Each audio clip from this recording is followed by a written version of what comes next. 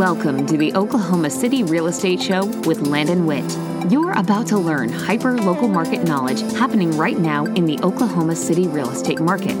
Landon is a genuine self-made top realtor in Oklahoma City with millions of dollars in real estate closed every year and hundreds of satisfied clients. He's top rated by sites like Zillow, Trulia, Realtor.com, and Homes.com. He's actually been there and done it. He's a successful investor, property manager, and residential broker who's worked with clients from all over the globe to help achieve their real estate goals. Whether you live right here in the city or across the country, welcome to the Oklahoma City Real Estate Show.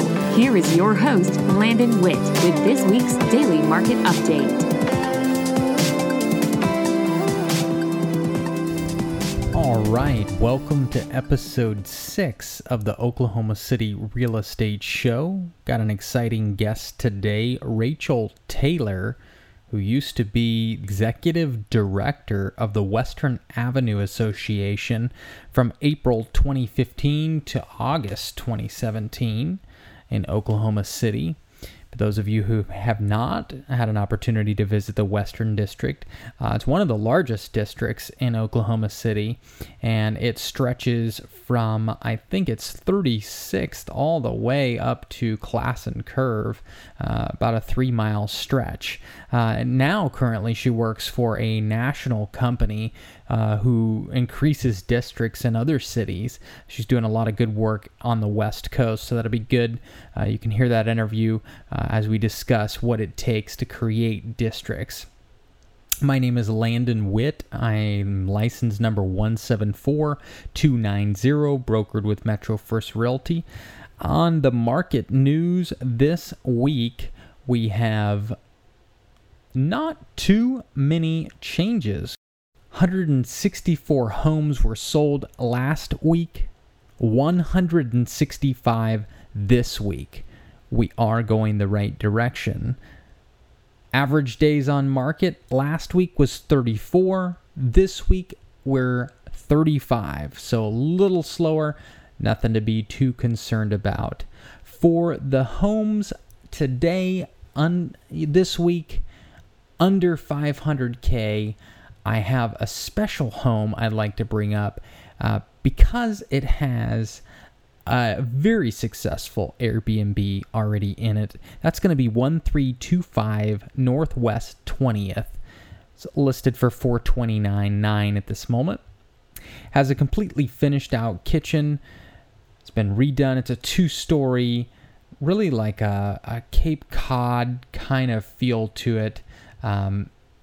Really a lot of unique touches going on here. A lot of woodwork that's been kept the same, but then a lot of white throughout the home, just giving it a very pure look. But open concept throughout for most of the home. You've got a kitchen there that's got one of the large dedicated vents over the range, so you can really get some serious cooking going on there. But again, the exciting thing about this home is that it has the detached garage with the finished out Airbnb. That again is a very successful Airbnb that lots of guests have stayed at. It's got 5-star reviews. That may be something you want to look at. 1325 Northwest 20th. For the homes under 200,000, I want to draw your attention to 2917 Elmwood Avenue.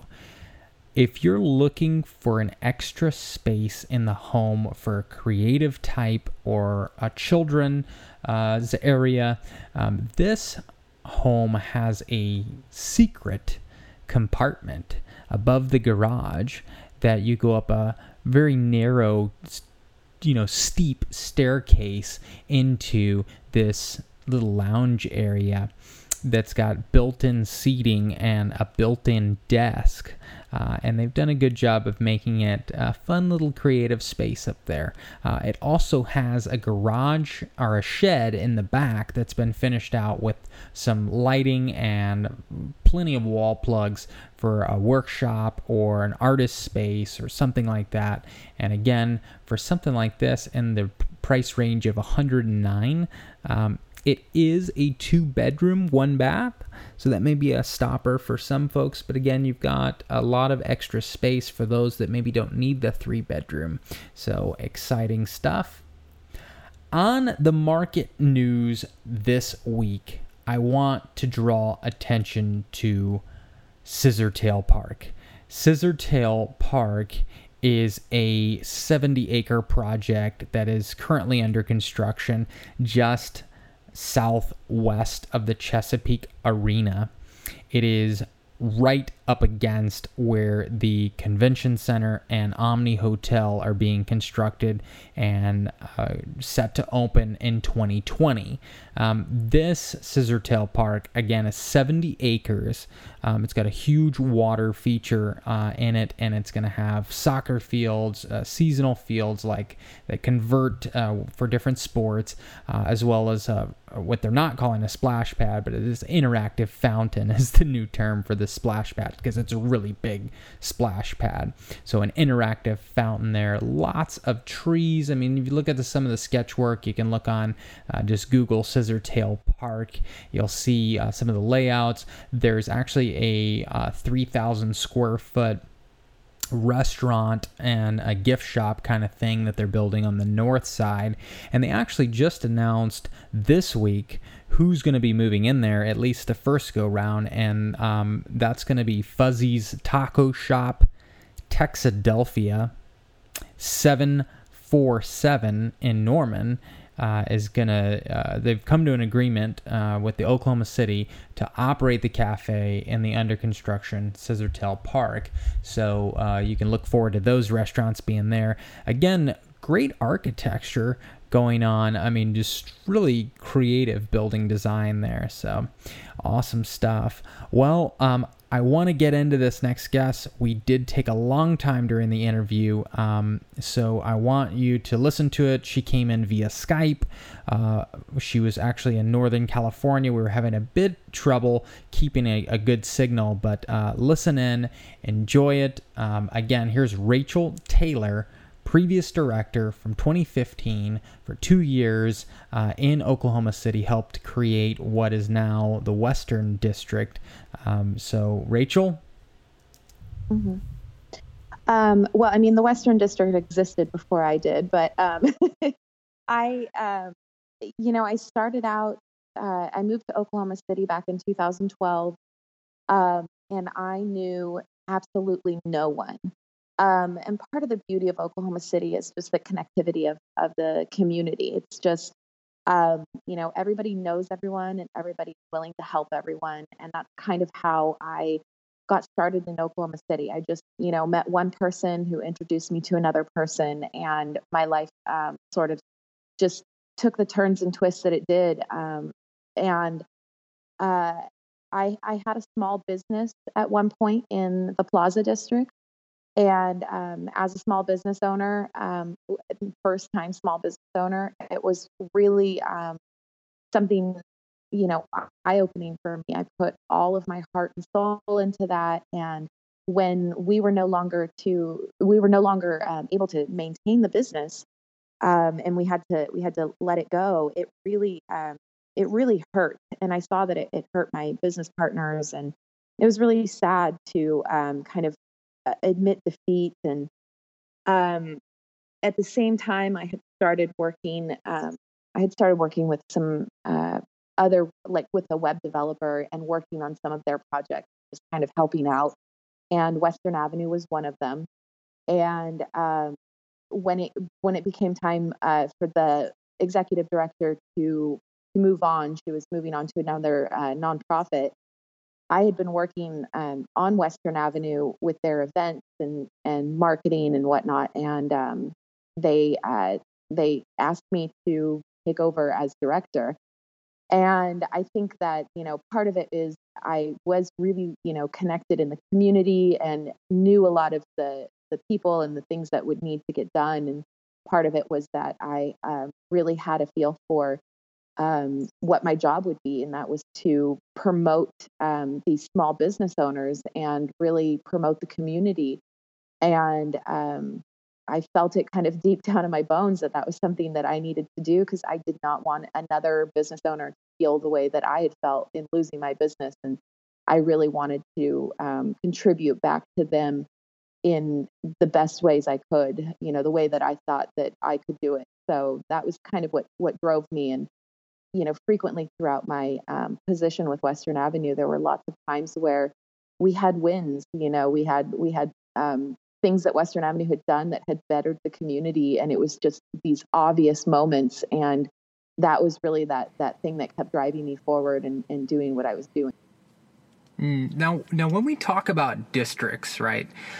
What, for maybe somebody that doesn't understand the infrastructure of a city or even what a district is, how does a district play into a business's success?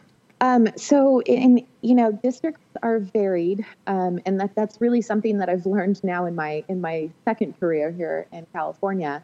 A district like Western Avenue is a property-based district. It's a place-based location, usually only a couple blocks in size, and includes anywhere from 50 to hundreds, even thousands of businesses. When you talk about some of the larger cities, they have really, really large districts. And so the way that districts operate within a city, they're actually all nonprofit. They are not government funded. Although in Oklahoma City there are a few that are government funded, that are city funded actually. But as far as Western Avenue goes, and a few other districts in Oklahoma City, those are actually funded by the property owners themselves. So a district is a business improvement district, and what that means is that either the property owner or the business owner puts an assessment cost into the district, and that creates a stable funding source that is not affected by like any jurisdiction, city or state or county. And so they are then able to use that money to services to the area, effectively improving the services to the property owners themselves. So that's kind of how a district works. And many of them in Oklahoma City, they all work together to improve the city at sort of a grassroots level. So it almost feels like it's in a sense like a HOA basically for commercial. There's a lot of similarities there where everybody kind of helps or contributes and then all kind of reaps the benefit of keeping that area nice and healthy and clean and organized to where business can be conducted. Is that a terrible analogy, or is that am I onto something there? It's pretty similar. Yes, it is. Excellent. So it seems like there's some key elements here. Like you just, when we say stuff like, oh, well, we're going to create a district and help improve business, what does that actually look like? I mean, what exactly are the steps that help that district improve the area? I mean, is it the way it looks? Is it the events that we've organized? Is it the communication between businesses that help improve it? Or is it kind of a combination of everything? I mean, what are the steps that you would start, to create an area? Like, for example, the Plaza, who's done just a tremendous job increasing the property values of the homes around it, just as a byproduct. What are the steps that an area takes to begin that process? Well, it's kind of twofold. It is a legal process for creating it. It's the entity that is formed is approved through city council or whatever jurisdiction is leading over that. But the things that create this sort of community is an interest in the area, usually a shopping district or an area that could use services beyond city services, beyond state services.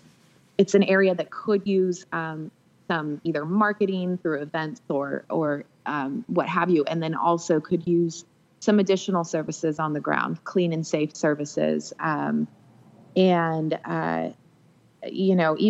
going as far as saying it helps to have somebody as an administrator of that area, like an executive director, staff person, somebody that is able to kind of coordinate everything around that. That is also, and that person can advocate for the businesses, for the properties in that area as well. So if they're, if there's somebody in place that can do all of that, that's huge for those businesses, because then they have not many voices, but one stronger voice that can stand up for them, either with the city or in many situations. So it's been an interesting arrival of these improvement districts all over the country, to kind of see them bettering an area without relying on government money, because as we know, that's never a guarantee.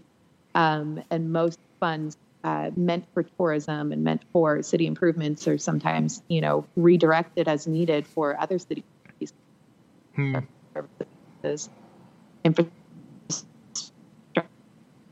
and whatnot. So, when you have this stable funding area, benefit from it as well. Yeah. So, when I think of my business, right, I'm an entrepreneur myself. I think, oh my gosh, I already work, I already have so much dedication to the company itself and what I'm running and what I'm doing, that the thought that I would need to then participate in government affairs and pushing the district would just be overwhelming. So I think that's probably pretty exciting for these businesses to know that they have someone that's representing their best interest, and that they can maybe make a quick phone call to you saying something along the lines of, I would assume maybe if there's a pothole that's causing issues, in that area and things like that. Is that what we're talking about? Is like bridging the gap between the business owner and the policies that can actually change the environment in that surrounding that business? Yeah, among many other things, but the job of the district director is to, kind of represent all of the businesses that are in that district, and represent them on a level of, what is it that you need? How can I help you? And not just with the business owners, the property owners as well. We have to keep in mind that most districts are formed through the property owners, who may not always be the business owners. And so, you're looking at actually like increasing, property values with these districts, and making sure that the area is a place where the rest of the city wants to go, where they want to visit. And so you're creating a place that people will want to, spend their money versus spending their money on Amazon or anything else. And, it's your job as the director to convince people that, that's a thing they won't regret. They want to, be able to drive traffic to the area. And of course, that goes along with making sure that the area is desirable. So, hopefully you have the funds to do a maintenance program of some kind, or some other thing that drives people to that area, so that if they're just there for an event, but they maybe have never spent time on Western Avenue before, then, all of a sudden they go, oh, check this out. There's a really great spice shop here. Or I didn't know that this flower shop existed. Or, I had no idea that this place had happy hour beers. Like it's just an opportunity for them to see that is a place where they want to spend time. And of course, there's lots that go into that to make sure that district is a desirable space.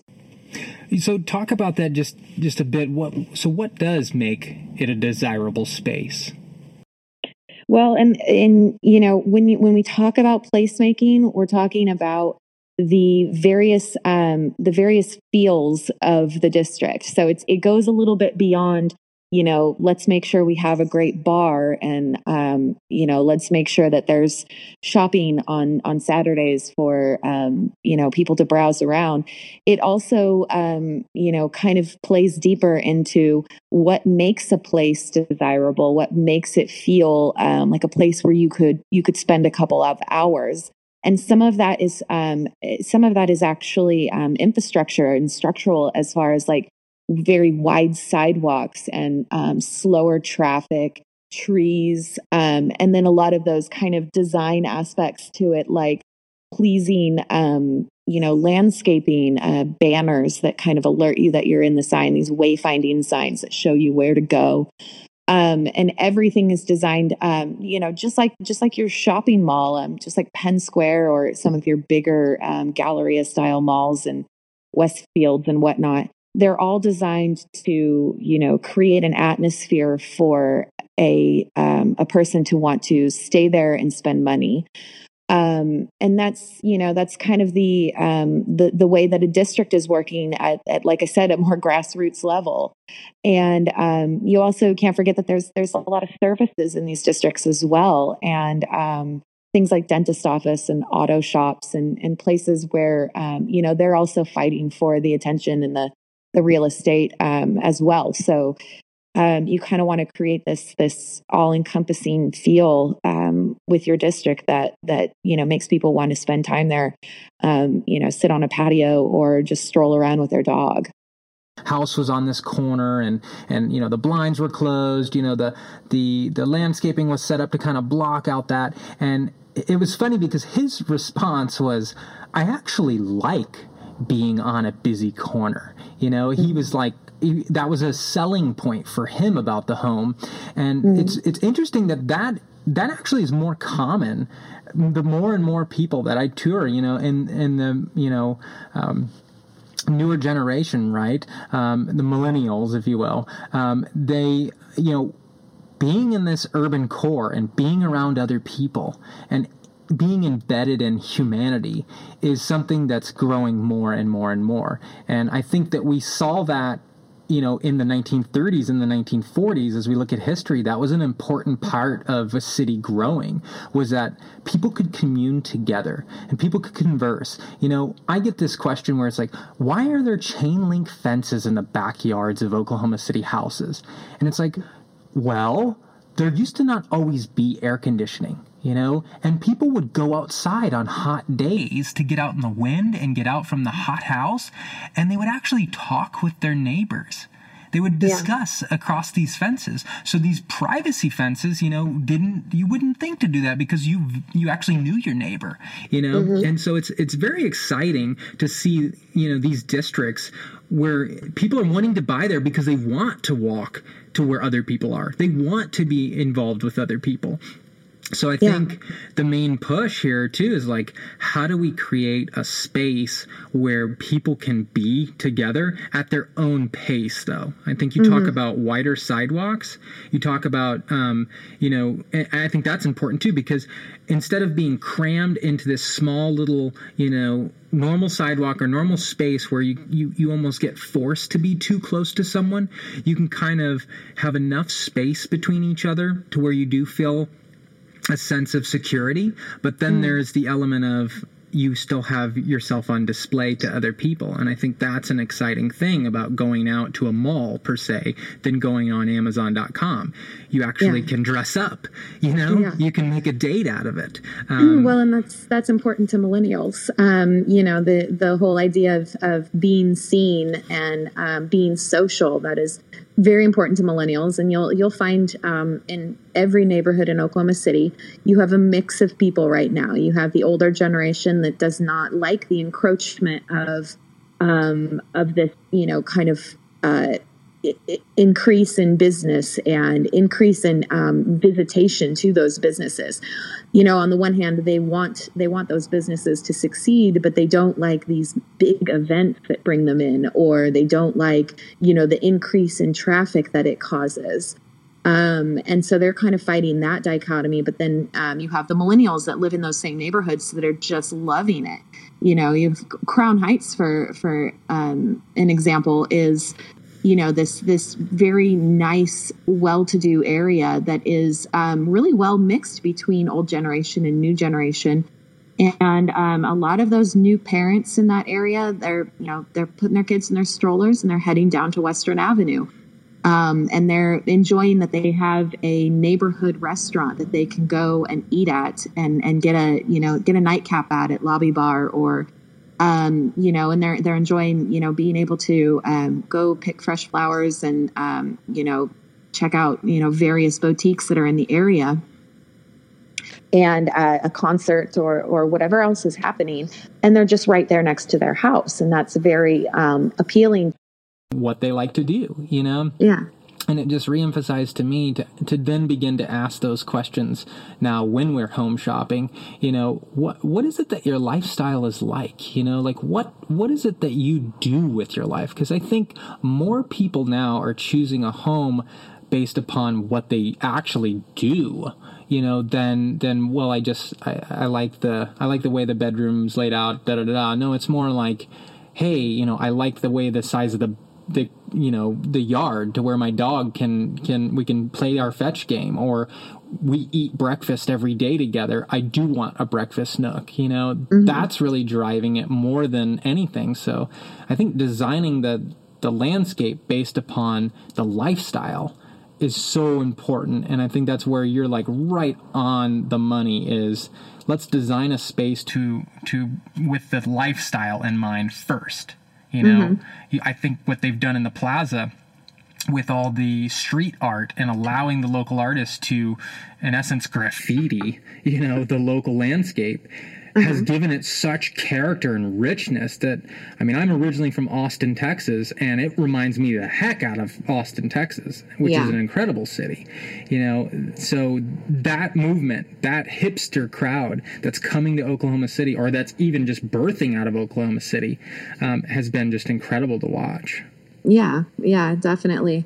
And, and it's happening all over the country. And then now, with social media, we get to see all of it as well. So, areas like the Plaza District go, which had maybe been, it's just that by sharing it and, everybody else seeing what is happening in that area, it makes it more desirable. And of course, some of that is, marketing and, trying to drive people to that area.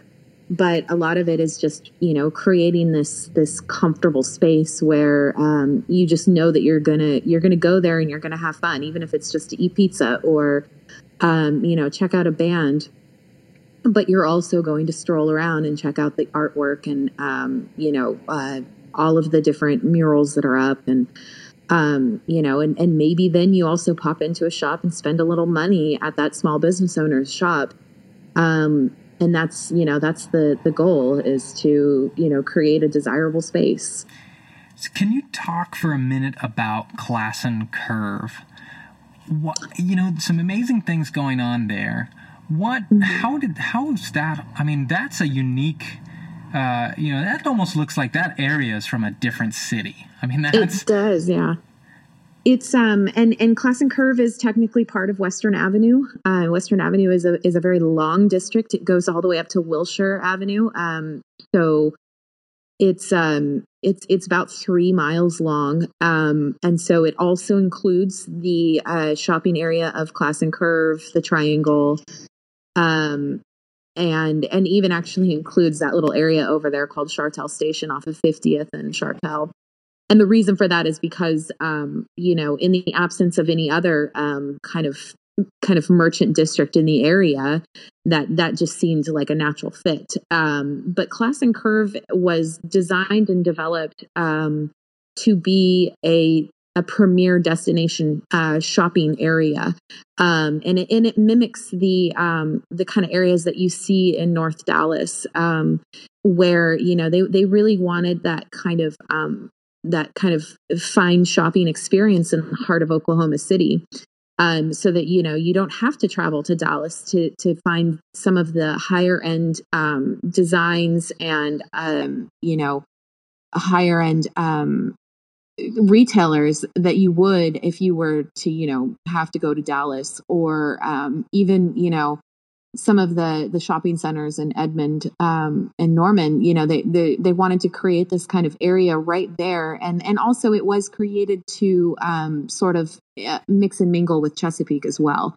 I was going to say they're getting up there with competitiveness, even with Trader Joe's. So Right, exactly. Yeah, so it's definitely a change going on. So that whole area is super cool to hang out with, hang out in. Which, by the way, that soccer field that's behind the Whole Foods, my 4-year-old and I went out there to run around and kick the soccer ball. And I guess you have to have an employee badge. Yes. to be on that field, and like the security came out and they were like legit. Like they pulled up in this big SUV and they got out with their sunglasses on.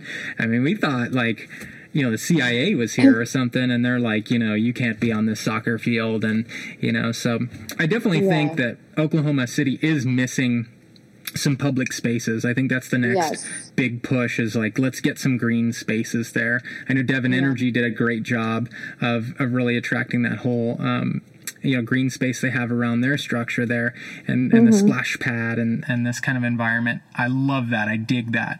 And for Western Avenue, we actually have Memorial Park there at the very beginning of the district, off of 36.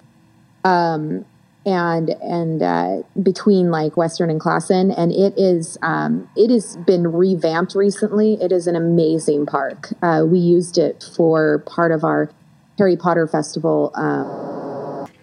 We have, and I don't believe they're doing it this year, but for a couple years in a row, we threw the Harry Potter festival. It was called Wizards on Western this last time. It happened in November.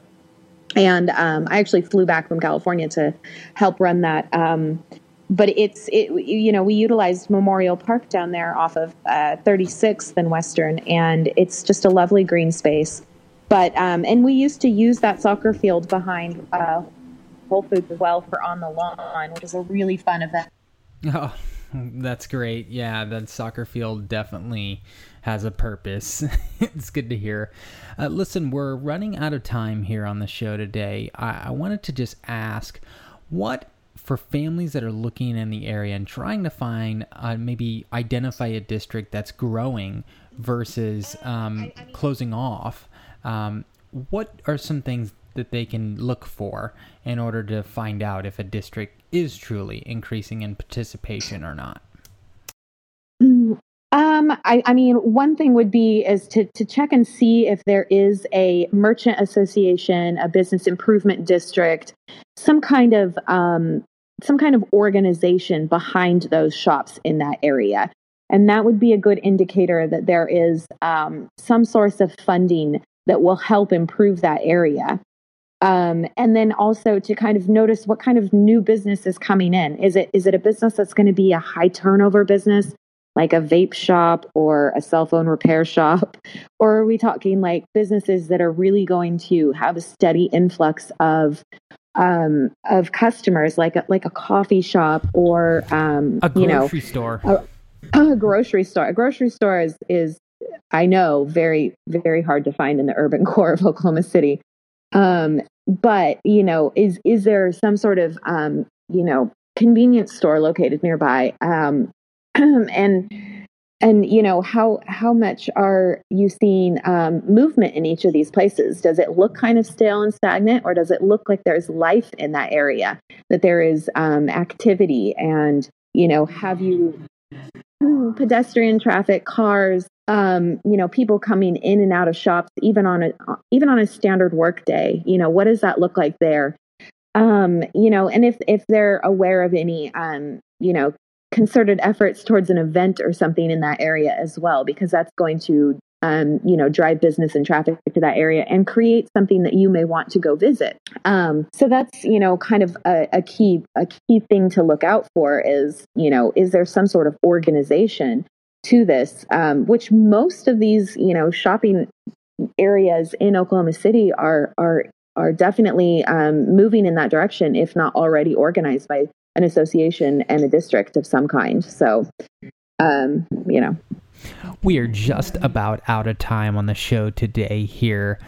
Wow. A lot of information here to swallow. The work that you're doing now and continue, that you've done in the past and that you're continuing to do is really amazing. And I hate to say, I like to say this, no matter how polarized this statement is, whether you're Republican or Democratic, but You are making America great again. For real, though, for those that may not understand what you do, could you tell a little bit about what you do for your current company, Civitas? I'm a project manager, so we are a legal and consulting firm. So what we do is we do the legal and all of the endless paperwork that is required to actually form these kinds of districts all over the country. And in California, we're the premier consulting firm on forming both property-based districts like Western Avenue, Plaza District, Paseo, as well as forming tourism improvement districts. And there are none currently in Oklahoma, and we are actually actively working with a few visitor bureaus in the state of Oklahoma to form a tourism improvement district, which is something you would see maybe in California known as Visit San Diego or Visit Anaheim, for instance, where it's an entire city-based funding source. But we help form those kinds of districts legally through either the city or the county in which they're formed. And I'm just kind of working on the ground level with a lot of different individual organizations all over the West Coast. So. Well, Rachel, I really appreciate having you on the show today. You are a patriot, and it is such an honor to hear what you're doing and for you to share what you're all about. Thanks. You're welcome anytime. Please stay in touch. Thank you. Thank you for having me. Well, and this concludes episode 6 of the Oklahoma City Real Estate Show. Please, if you have any questions, comments, or concerns, or you'd like to hear something specific on the show, you can email me at landon@premieragentokc.com. Wherever you are, wherever you're listening, you have a great day.